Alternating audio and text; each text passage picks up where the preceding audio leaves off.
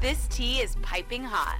Get the latest celebrity news first all day long with hot headlines from okmagazine.com. Garcelle Beauvais could sense something was up with Kyle Richards and Mauricio Umansky.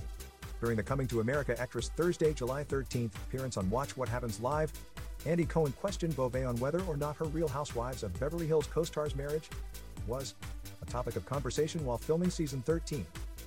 Yes, for sure, the 56-year-old confirmed, noting herself and best friend Sutton Strack actually raised their concerns about the state of Richards and Umansky's union.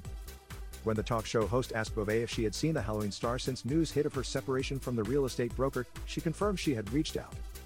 I sent her a text asking her if she was okay and she said, "I'm hanging in there," she shared of Richards. During a recent interview, Cohen teased how the end of the longtime couple's romance will play out on RHOBH. "I think when you watch the new season of Beverly Hills, you'll be less surprised by the breakup," the Bravo boss said in a Wednesday, July 12th interview.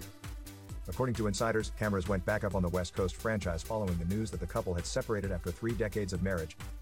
In a July 4th statement shared on both Richards and Umansky's Instagram accounts, the two clarified, "In regards to the news that came out about us today, any claims regarding us divorcing are untrue.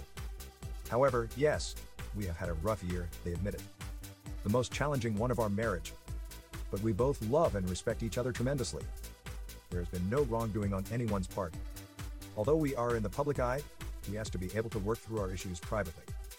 While it may be entertaining to speculate, please do not create false stories to fit a further salacious narrative. Thank you for the love and support." Kyle and Mauricio. Page 6 conducted the interview with Cohen about Richards and Umansky.